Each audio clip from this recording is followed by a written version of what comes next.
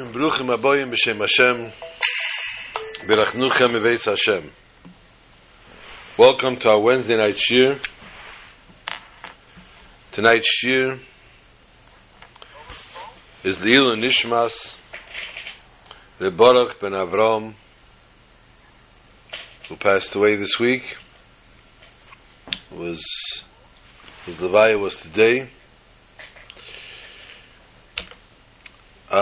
Personally never met Reb Baruch.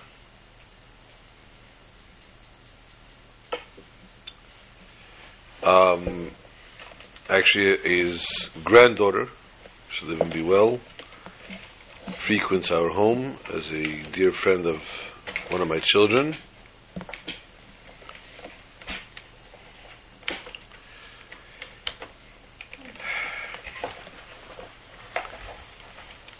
And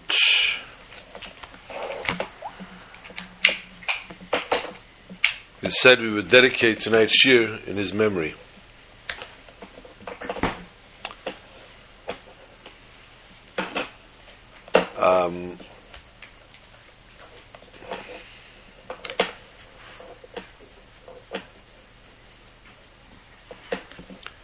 What's going on here? Ironically,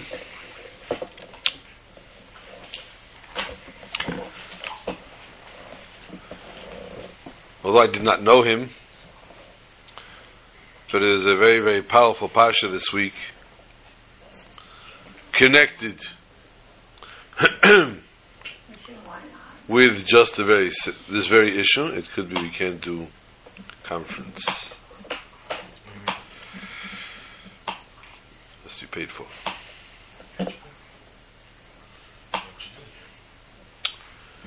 And only 1 month. Anyway. Stop it. Huh?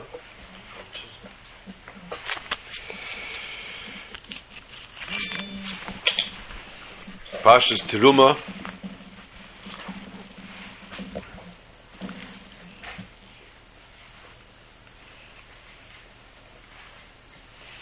And this week is also Rosh Chodesh Adar Rishon.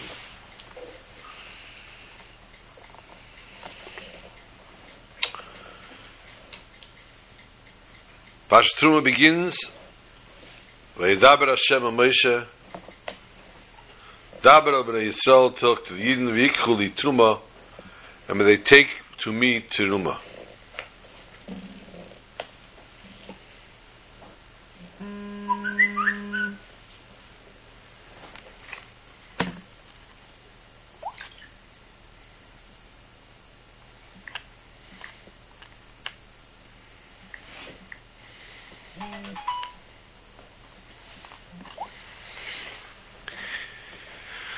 Very strange expression.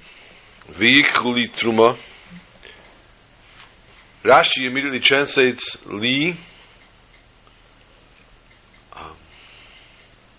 No, you have to find the group.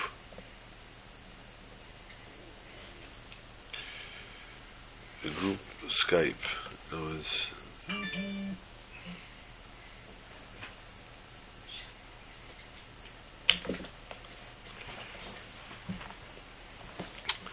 V'yikchu li Teruma, take it to me. Rashi says li means lishmi, to my name.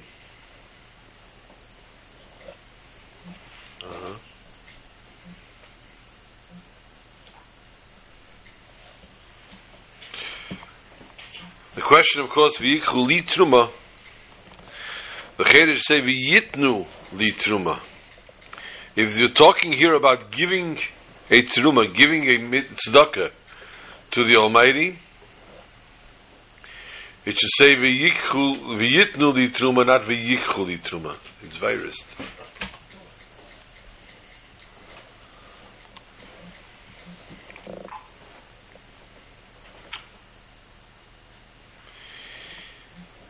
There are 4 ways of explaining Torah.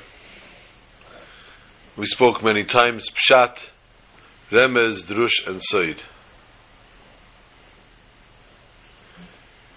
In the Pshat, it's a simple explanation. Rashi explains Pshut Shamikra. Remez is in a way of hint. As we would explain this pasuk, that the concept of a Yikchu Litruma comes to let us hear that there is a twofold thing going on. There's V'yikchu and V'yitnu. Take and give. Tzedakah, Truma, to be given and to take simultaneously.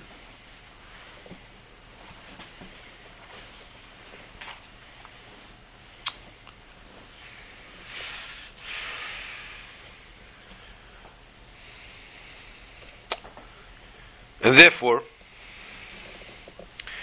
when it says Li Lishmi, V'yikhu Li, the one that's receiving the tzedakah should also understand that it's in God's name that this tzedakah is being given. And I've said this explanation, I've recited this explanation many times.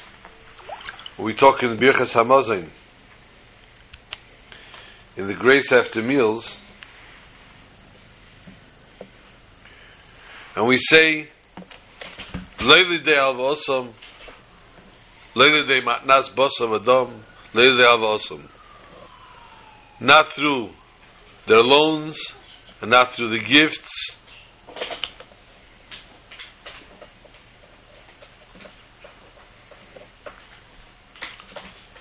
Kiyim liyotcha amleya hapsucha haktoisha. Who does not live, who does not receive sometimes a gift, who does not live, sometimes a loan needs to be given.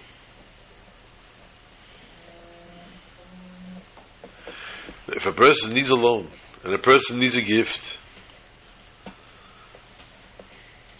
so how could I say, in my Birchas Hamazon, how can I possibly say, okay, we're back on the air. Leili de Avosam and Leili de Matnas Basav Adam. And the explanation I've seen and heard and given is Kiyim liyotcha amlei apsucha. When a person, a recipient of tzedakah, is blessed, is graced with receiving tzedakah, the person should know that it's ki'im miyotcha hamleya hapsucha. He's getting it from God. It's not that I'm a belittled person. It's not that I'm a broken person, and therefore I need to come on to your charity, but rather, God is distributing to me what is rightfully mine. You are the banker.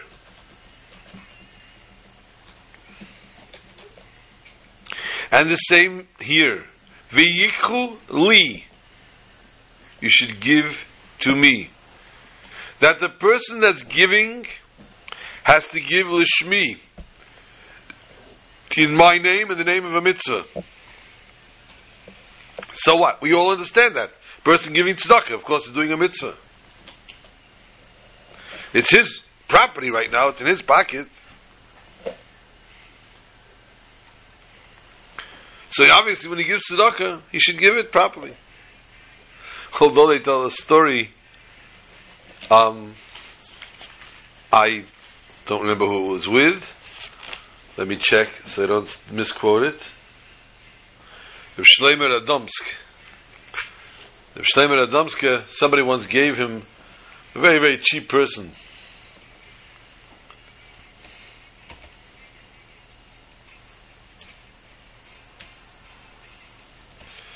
Gave him a donation.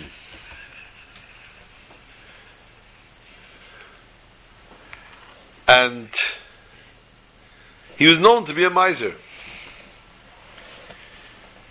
So the Radomska took the money and gave it back to him. And the person gladly took it. Somebody said, Reb, why did you do that? Why did you embarrass the fellow in such a way?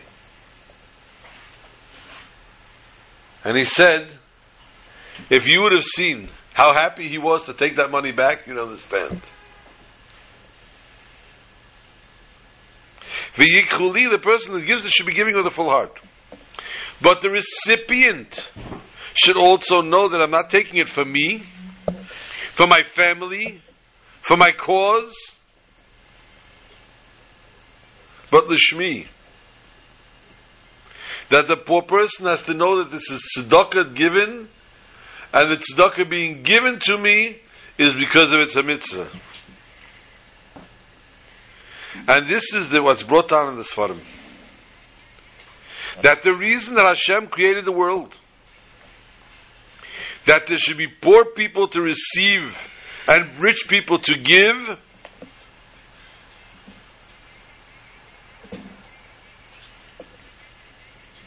because if everyone would have, then there would not be a concept of kindness and charity.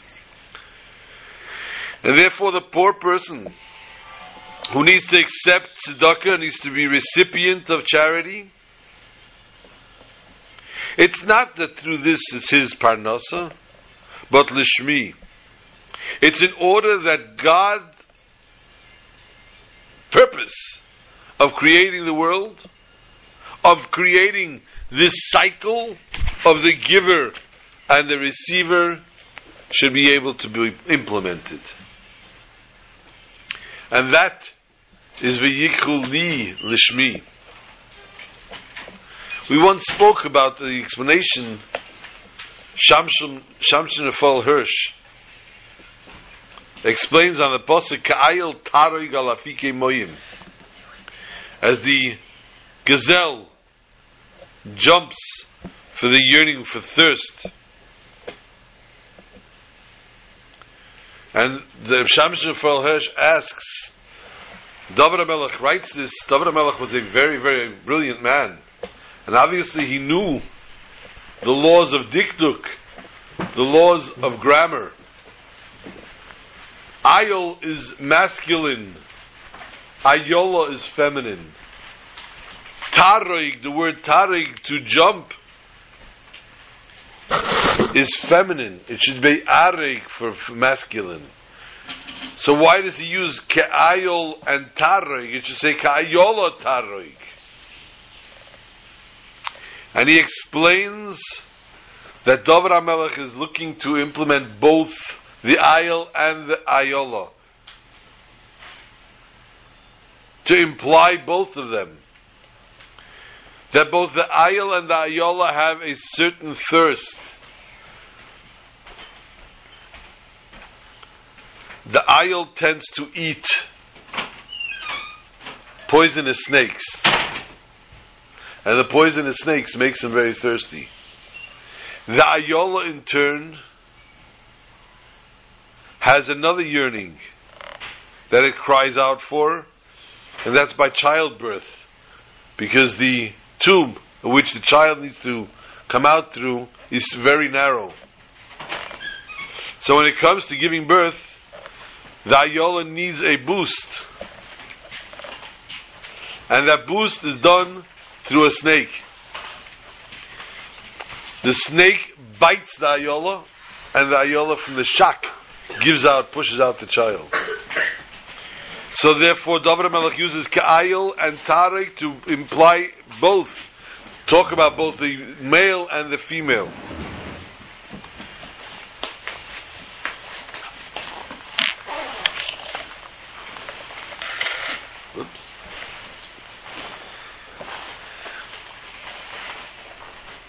The Alter Rebbe, first Chabad Rebbe, was once sent on a task, or took to a task, of collecting money for Pidyon Shvuim, redemption of people that were a family that was in prison.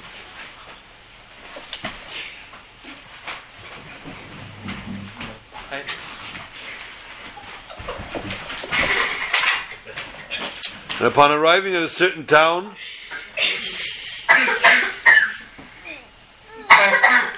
he came and he asked for an address of a very, very wealthy person who unfortunately was known to be a very big miser.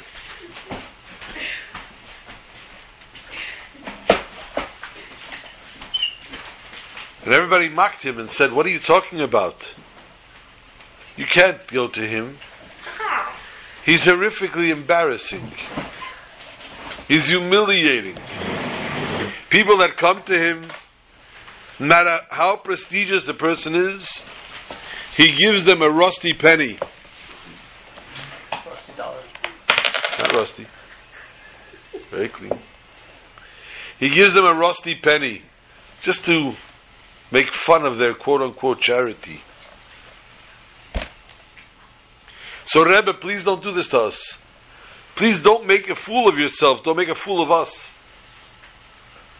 The Alter Rebbe said, not only I want to go, I want two Rabbanim to come with me. He said which two Rabbanim should come with him.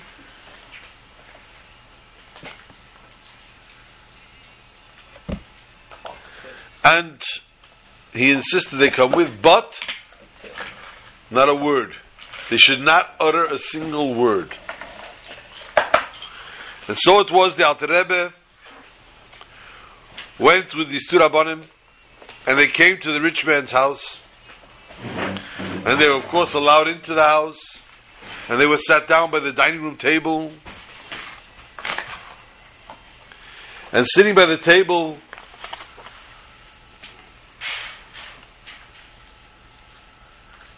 they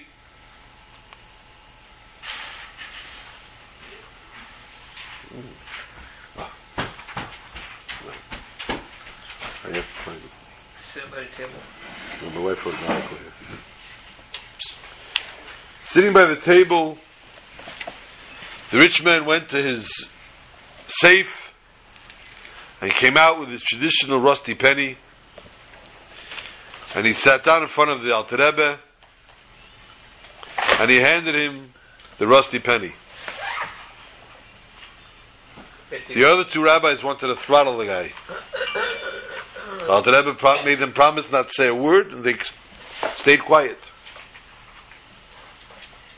The Alter Rebbe took the penny and lit up.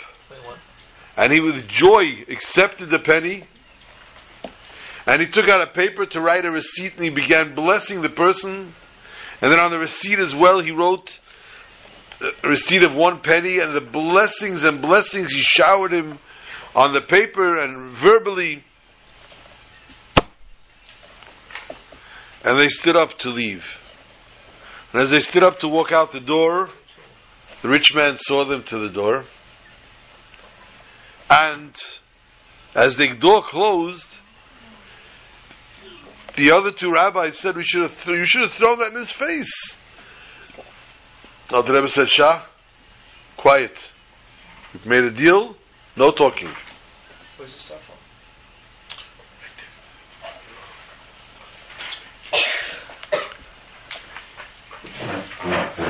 As they started to walk away from the house, the door opened up. And the rich man says, please return, please come back. And they came back into the house, and he sat them down again. And he said, how much do you need for this mitzvah? And the Alter Rebbe said, 5,000 ruble. And the man reached into his pockets, trembling, and he took out a wad. He says, there's 1,000 ruble here. Count it if you'd like. The Alter Rebbe said, no, please. He took it, and again he started to bless him, and again he started to write the receipt, and again he started to write blessings on the receipt, just like with the rusty penny.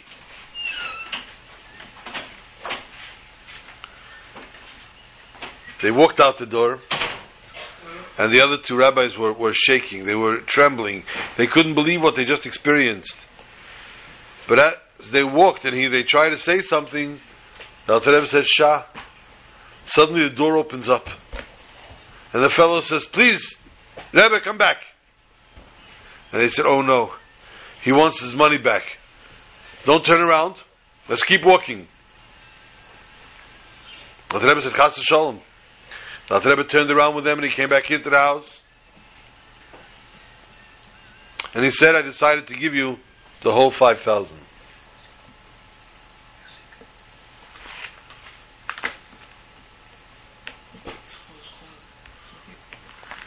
I decided to give you the whole 5,000. And he gave him, as they left, the Alter Rebbe explained, V'yichuli, you have to take from this man tzedakah. He should appreciate giving tzedakah. Up until now, he was a miser. Yes, he's a miser. But each time someone took their rusty penny, they threw it back in his face. And he never felt the pleasure of giving. Because he never ended up giving. It always came back to him. I took it from him. That rusty penny. With a smile. And with joy. I gave him satisfaction of his giving tzedakah. That in turn opened the faucet, opened the stream flowing. And that in turn saw to it that he wanted to give us the 1,000. And then he saw how phenomenal it was to give that 1,000. He said, I have to give the whole 5,000. This is v'yikchu li teruma.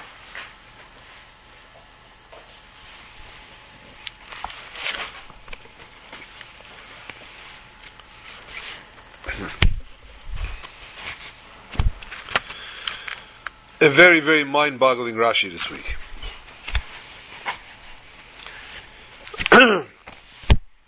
Rashi says, I come to explain the simple explanation of the pasuk. If a pasuk says something, and that ben chomesh lemikra, that 5-year-old child, doesn't understand what the pasuk is saying, that's what I want to explain. And I'll explain it so that he himself can understand. I don't write, Rashi says, for the intellectuals and for the great geniuses and the scholars. I write for him, for that ben chomesh lemikra. No.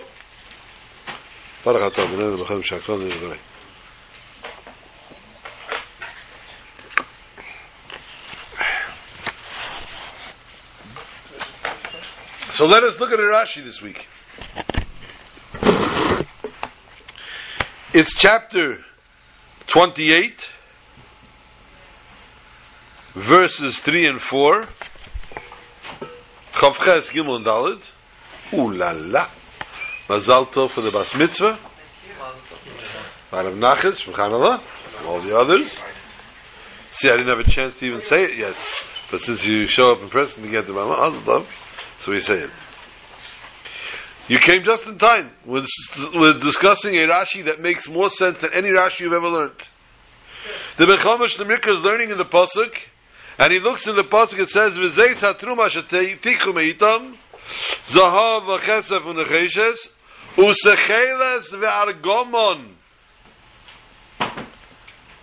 Now, what happens? The Ben Chomesh Lemikra says, zav v'chesef, silver, gold, copper. I understand. Argomon? What's Argomon? So Rashi is very kind to the Ben Chomesh Lemikra and says, Argomon? What is Argomon? Tzemer, it's wool, tzavua, mimin tseva, that's dyed from a certain tseva, sheshmei, Argomon. It's called Argomon. So Rashi is telling us, what is Argomon? It's Argomon. Rashi's explanation here is that what is Argomon? It's wool that's colored Argomon. But I don't know what Argomon means. So what are you helping me by telling me, oh, you want to know what purple is? It's purple.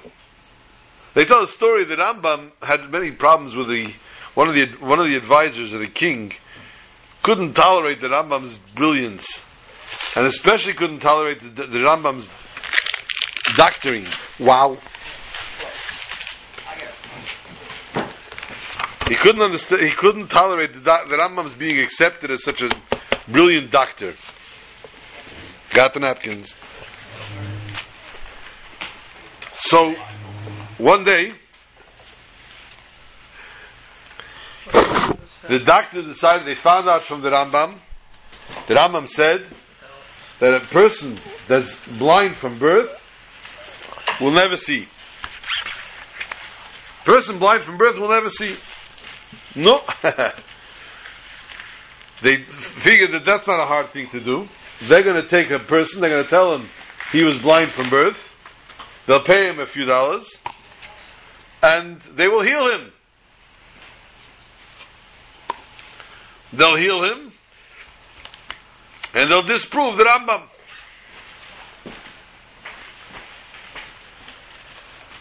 Technician, there's a problem with the camera. No. So they brought in this person, and they interviewed him. And they asked him, were you blind from birth? And he said, yes. And they said, okay. And they showed him 2 fingers and said, how many fingers do I have? And he said, 2. And they said, aha.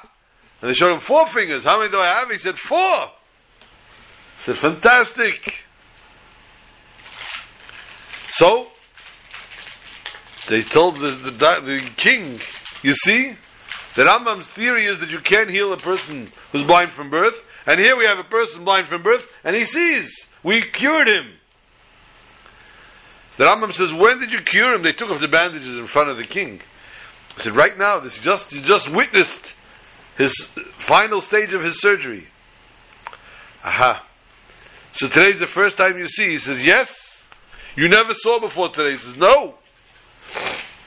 The Rambam took out a cloth, a red piece of cloth, and said, tell me, my friend, what color is this?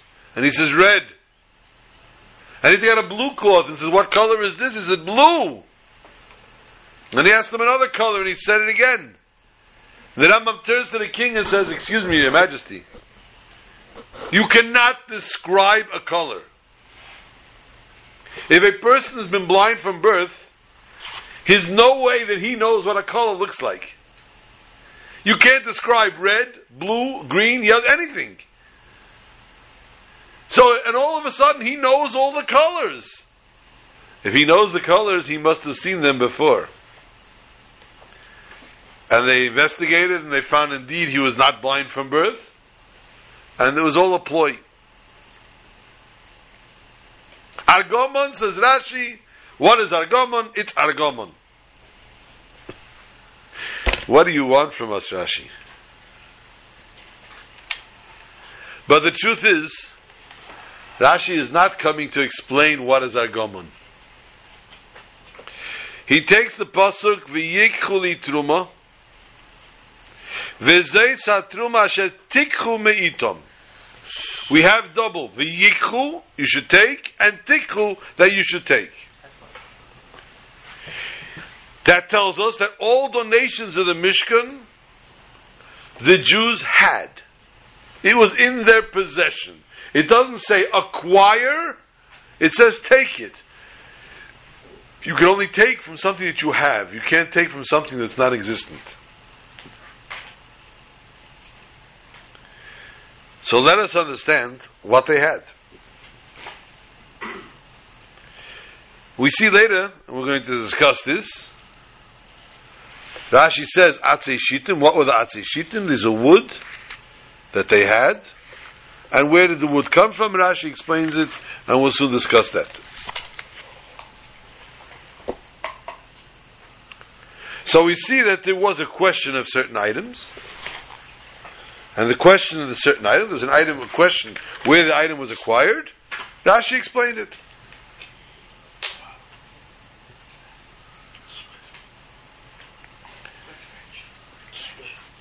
Because gold, silver, and copper, we know that the Mitzrayim in the Yam Suf, there was a lot of riches that was spewed out by the Yam Suf, and therefore they got all this together there. Where did they get dyes for the wool? They didn't take from Egypt plates and bowls of dyes. So where did they get something to dye a wool? And that's why Rashi explains, now, Argomon is Tseva Argomon. Why? It doesn't say Tseva Argomon. It says, Tsemer shu tzavua kvar b'tseva Argomon. It's a wool that was already colored, that was already dyed in the color of Argomon.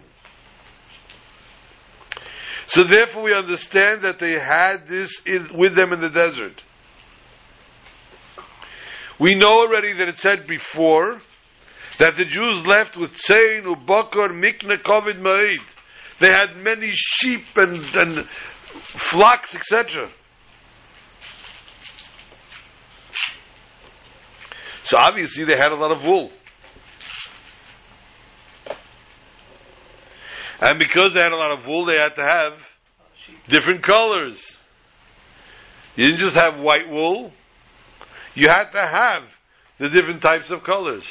And therefore, when it came to Argamon, they had Argamon.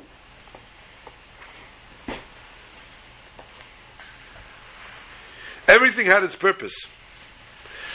And therefore, as we said before, it says, Atzei Shitim. Rashi asked the question, Ume'ayin haya lahem bamidbar, where did they have in the desert Atzei Shitim? Why did they use this wood rather than any other wood? Now Rashi, again, as we tell you, does not mince words. Every word Rashi says has a reason.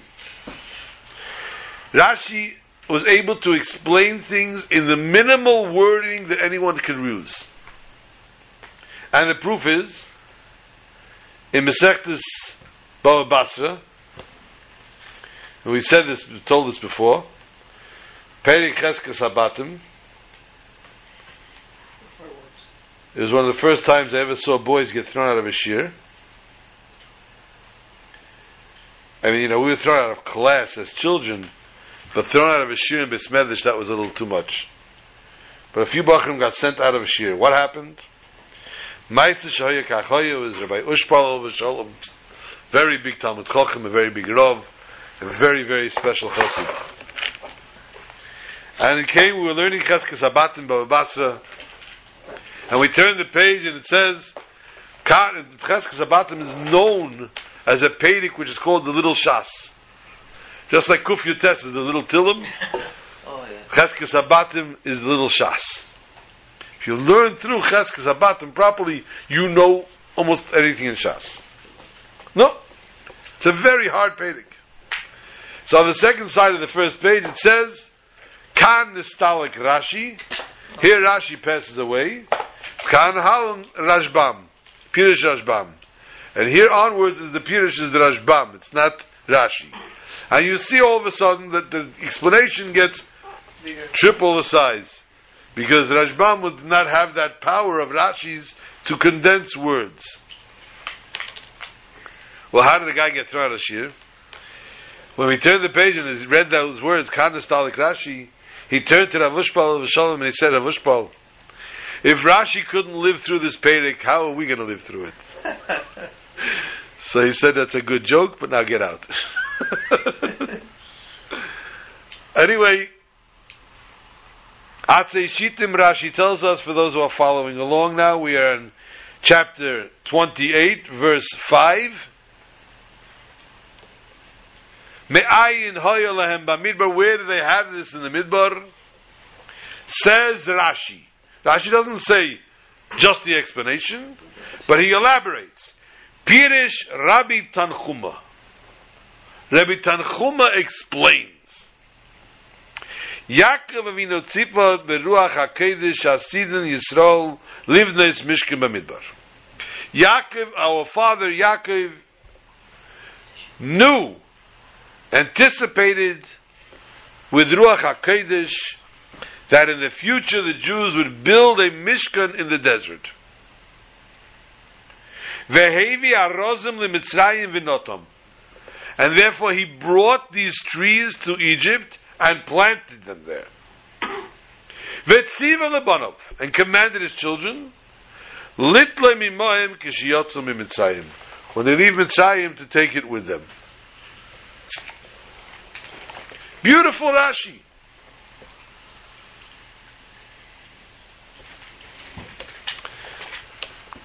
Let's get practical.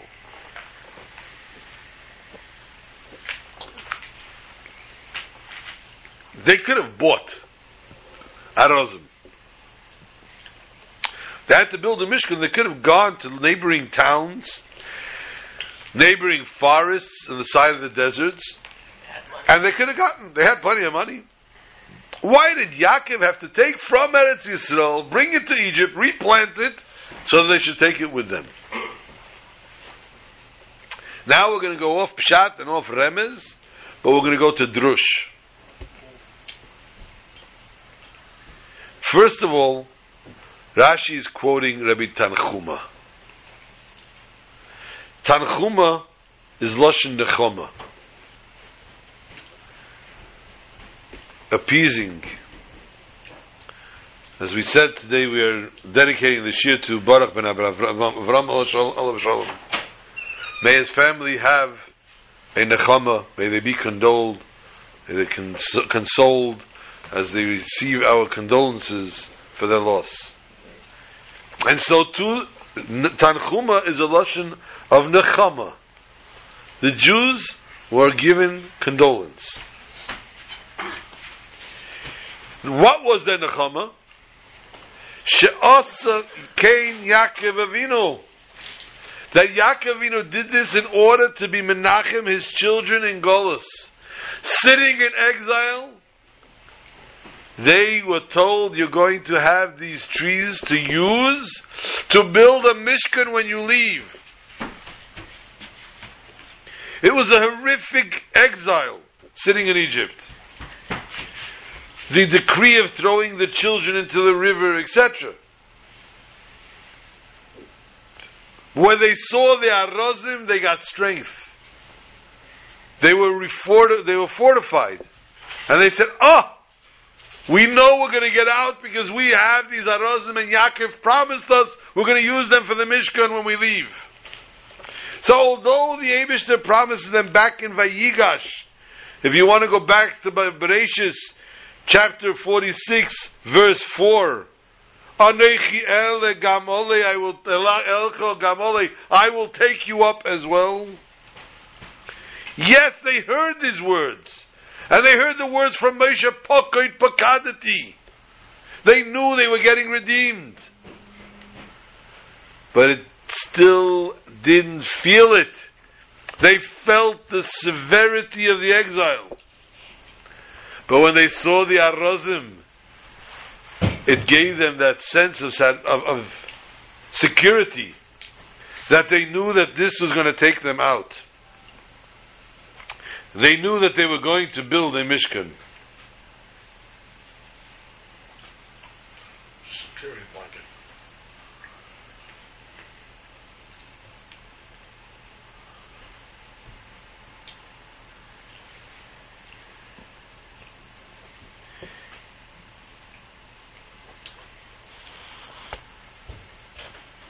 Everything has a purpose. The Arozim being planted,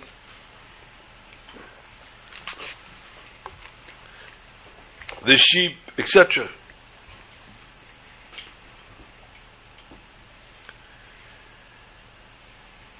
Many years ago, there was a Yid they referred to as the Heilig Ruzhiner. The Heilig Ruzhiner was a very, very holy Rebbe.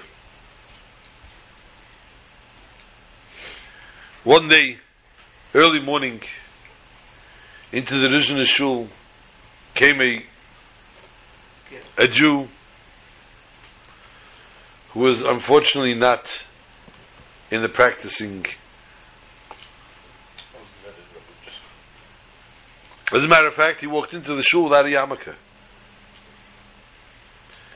And he started to cry and to scream and to yell, "Did you daven yet? Did you daven yet?" Who was screaming? This guy, without a yarmulke. He was asking if they were davening. Did they daven Shachas yet? I said, "What's wrong with you?" He said, "I have Yortzeit today for my father. It's my father's Yortzeit, I have to say Kaddish." Obviously, the fellow observed nothing, but the Yortzeit of his father all of a sudden kindled a fire within him and he came running to say Kaddish. No. They said, "You're in luck. Calm down. Chill out. We're just about to start." And they plopped the yarmulke on his head. Someone came over to bring him tefillin, and he said, no, it's not necessary. And they said, "You're not davening without tefillin." And they put him on tefillin, they threw a talus over his head, and they're ready to daven.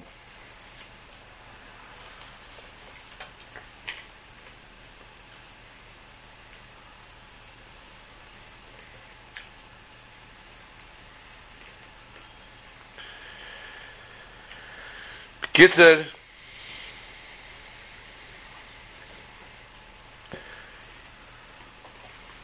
he says Kaddish. And he broke his teeth. We could actually play the Kaddish. We have a recording of it. No, that was nasty. Okay. He broke his teeth throughout the Kaddish. And the whole shul tolerated it, and they listened. Davening finished. And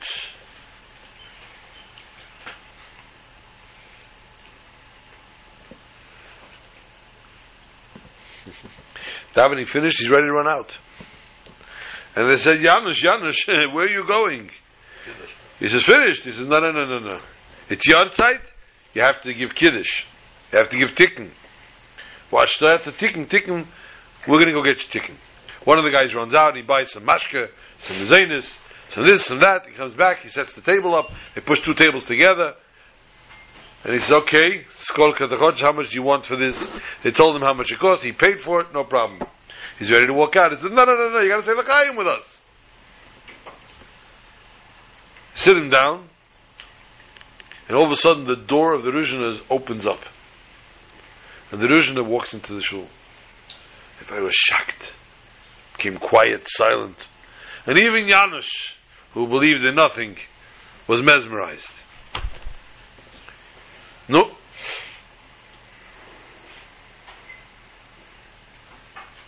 The Ruzhiner says to him, come say l'chaim. And the Ruzhiner takes a glass and pours in some vodka and gives it to Janusz. He says, make a bracha, he says, Janusz. Say l'chaim. Janusz was fed up already with his whole shenanigans. And he said, l'chaim v'lamovis. To life and to death. And he drinks it without a bracha. The Ruzhiner bursts out crying. He goes crazy. He's screaming and yelling. Janusz is looking at him. Oh, Balshoy Spasiba. And he says, do you have any idea what you just did? Do you have any idea what you just did? How are you going? You don't know what you do. You know what you just did to your father?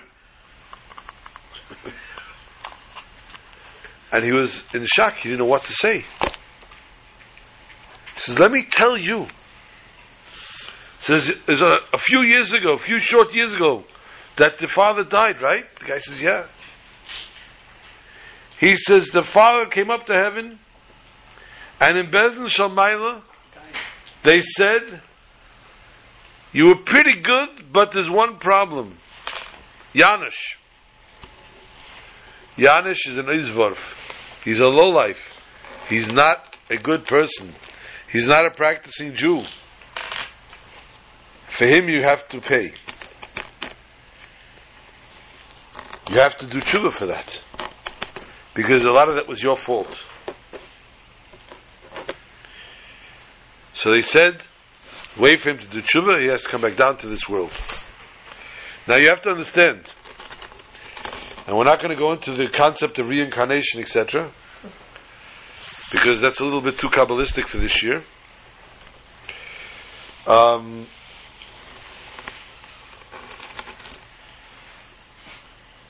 The reincarnation doesn't always come down in a body of a person.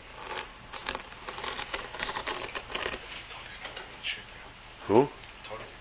No. And therefore, the Ruzhiner explained that this neshama was sent down into a grain of wheat. The grain was planted and grew, ripened, and was gathered only recently. And once it was gathered, it was taken to a distillery. And the distillery ultimately made vodka. And that bottle of vodka went to our grocery, our local store here. And today, the man that went to purchase Tikkun for you, purchased that bottle. and your father's neshama was in that battle, and the tikkun, the fixing of your father's neshama would have been for you to make a bracha on that cup and to say l'chaim. You didn't make a bracha, you said l'chaim v'lamoves, to death. You destroyed your father's neshama. At this point, Janusz started shaking beyond, because there's no way that the Ruzhner could have made this up. He saw that this was real, and this is really happening. And he began to scream and to cry, Rebbe, Rebbe, how do I fix this? How do I save my poor father? And obviously he told him that he has to do tshuva, that he has to lead a Jewish way, a Jewish path, and do Torah and mitzvahs the way it should be. That way the neshama will rest and be able to rest peacefully. This is the truma you should take: gold, silver, and copper. Gold, I understand. It's beautiful. It's expensive. Silver, even. Copper? Where does copper come off to the Beis Hamikdash? To the Mishkan? It is the lowliest of metals. And only when there was, God forbid, poverty amongst the Jews, if they had to make something and there was no money, they made out of copper. At this point in time, the Jews were so rich that the cups that they used for the Tamid, for the carbon Tamid, was made out of gold. Not just that, in the Beis Hamikdash. And in the Beis Hamikdash. So how could they have copper in the Beis Hamikdash, in the Mishkan? Now we turn to Remez again. This is a hint and implies to the types of Jews and how the Jews serve God. It is brought down that Zov, Kesef, and Necheshes are similar to, or hint, the three concepts, the three types of Jews. Zov is a reference to Gevura, to strength. The service of a person that he serves God in the form of tshuva. Kesef is chesed, the Aveda of a tzaddik. And Necheshes is the lashon of Nochosh, the Nochosh Akadmoni, the serpent. This is the Aveda of Rahman al-Etzlan, the Peshe Yisrael, those who do not yet serve God properly. This is what the Jews were commanded to build the Mishkan with. All three types of Jews. Everyone is there to build, and not only is everyone there to build, but without all three of them, Jewish nation cannot exist. A person cannot say, I did a certain sin, Chas v'Shalom, Rachman al-Litzlan. How can I serve God? How can I do work on helping the Mishkan, which is Das Sedira B'Tachtenim? The reason of the Mishkan is to make a dwelling place for God on this world. How can I be part of that if I did a sin? Tells us the Torah, even the Necheshes, even the Peshe Yisrael, that doesn't even do a mitzvah, is part of this Mishkan. So much so that the Kesef and the Zav alone do not build, cannot constitute the Mishkan. It needs everyone, all the components need to come into place. The Janusz and the Ruzhner and everyone else that comes into the shul and comes together.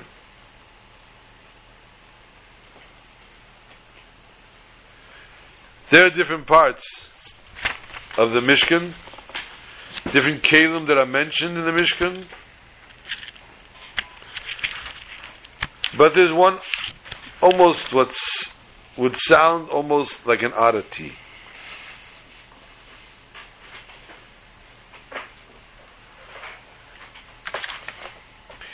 B'tabas ha'orein, on chapter 28, verse 15. B'tabas ha'orein yu habadim le'yasuru mimenu.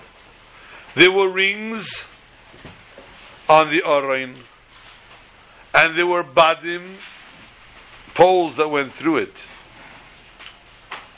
They can never be removed. The Sefer HaChinuch tells us, mitzvah 96, she'etztavinu lebal nosir badei ha'orein mimenu per niyetzichem lotzei semaran l'shumokim b'mihirus. V'ulai miteichatir de v'chipozen le'nivdek yofa li yizbadim chazokim ka'atzerech v'chulu av yesem b'muchanim le'ilam le'yisurim mimenu yasu yisach chazokis. Sometimes they would have to travel quickly. They would have to immediately depart. And there would not be accuracy, and it would not be put in properly, the badim would not be put in properly into the tabois. And that was a concern, that they should chas v'sholom break. And therefore, they left them inside all the time, in case they ever had to journey, they were able to run. What was the Oroin? The Oroin represented Mishkan HaTorah.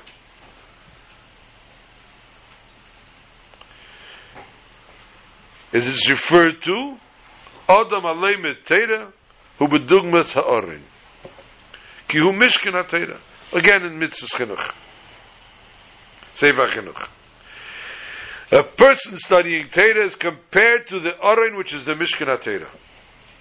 A person could possibly think, it could occur to a person, when I'm learning Torah, I need to be totally devoted to my Torah study.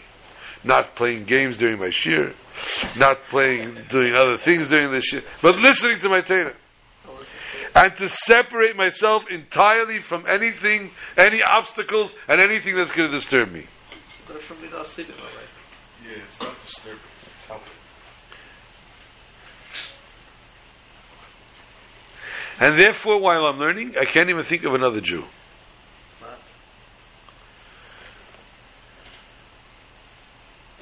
Because if he's not part of my learning, I can't think about him now. Some people say when they eat, everybody's dead. Same thing here. When I learn, the whole world closes down. We know the famous story of the Alter Rebbe and the Mittler Rebbe. They lived one floor on top of the other. And the Mittler Rebbe was once very involved in his learning, in his study. And his son, the baby, in the cradle was crying. But the Mittler Rebbe was so involved, so deeply involved, he didn't hear the crying baby. And he didn't hear the crying baby. The Alter Rebbe went up and took the baby out of the crib and put the baby back to bed. And the Alter Rebbe told him that the cry of the child you must always hear, no matter what you're doing.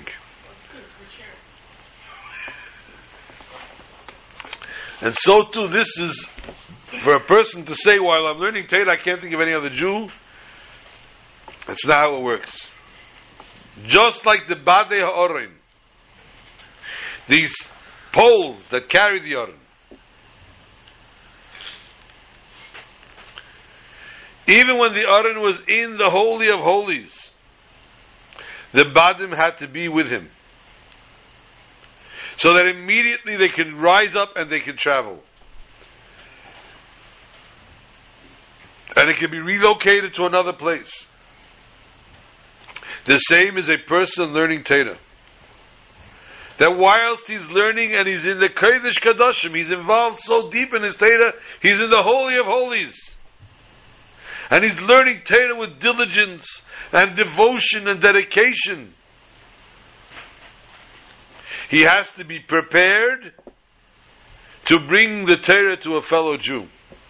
He can't say that if someone's going to ask me now and trouble me with a question, with a shaila, it's going to interrupt and it's going to make my learning inferior, and therefore I won't help out this other Jew with a question, I won't help out this other Jew with direction. But no, this is your mission. The Badim cannot leave, just like they cannot leave because you need to be prepared to move on constantly. So too, the person needs to be ready, no matter what he's learning, no matter how devoted he is to his Torah, he needs to be prepared to give over to another Jew and to devote to another Jew. And the same thing we find, what was on the Aron? Ve'asisa shnayim kruvim zohov. The kruvim that were made on top, the cherubim. Rashi says, the mutz partzuf tinuk lahem. They looked like little children.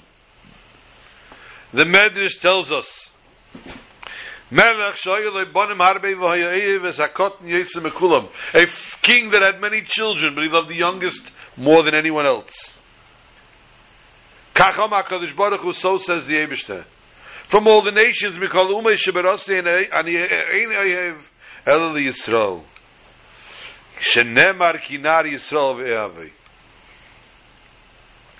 which means that all the nations that I've created, it's the Jews that I love. And he cites it, for the Jews are the youngest, the ones that I love the most. The love of HaKadosh Baruch Hu to a Yid is like the father who loves his youngest child. And the Sfarim of Chassidus explains, the reason that a father loves the youngest more than the rest is because the love of a father to the youngest child is with no hinges attached, nothing, no fringes attached. Excuse me. He doesn't say, I love him because he's so smart, because he's so this, because he's so that, he's so talented, because he has such good midas. The child has not developed anything yet. My uncle Shalom used to say, I don't understand what happened to those brilliant children. When they were little, they spoke so quickly and they spoke so beautifully and eloquently, and they said such smart things. They grew up and they became such idiots. And therefore, the father loves the child unconditionally. This can only be by the youngest child. The older children, he already experienced, the father experienced with them. He had his shortcomings with them. He had the shortfalls. He had this. He had the butting heads, etc., etc. The youngest child, he never had this. And therefore the love is so unconditional. So too is the love of HaKadosh Baruch Hu to the Jews. This love that Hashem has is not because the Jews are so special, because the Jews are so great, because they're so brilliant. It's like the love of the father to the youngest child. This is a love for unconditional love, because the Jew's soul is chelik elikamim al mamish, and that's why the faces of the kruvim were the face of a little child, because this hints the great love that the Almighty has for the Jewish children, and the dogma of the love of the father to his youngest son. And so too is the love of course, of Reb Baruch ben Avram to his family.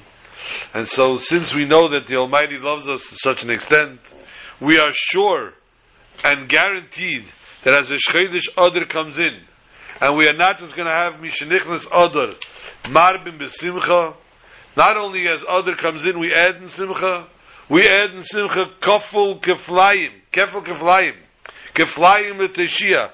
We have a double dose of Adar. We have Adar Aleph and Adar Beis. 60 days of Simcha. And Mishenichnas Adar, as Adar comes in, Marbim B'Simcha, every day we need to add Simcha. The second day of Adar has to have more Simcha than the first day of Adar. And we have to go, and we will go from strength to strength, Simcha to Simcha, till the Simcha, Amitus V'Hashlema, of Geulas Melech HaMashiach, this very Shabbos, Shabbat Shalom.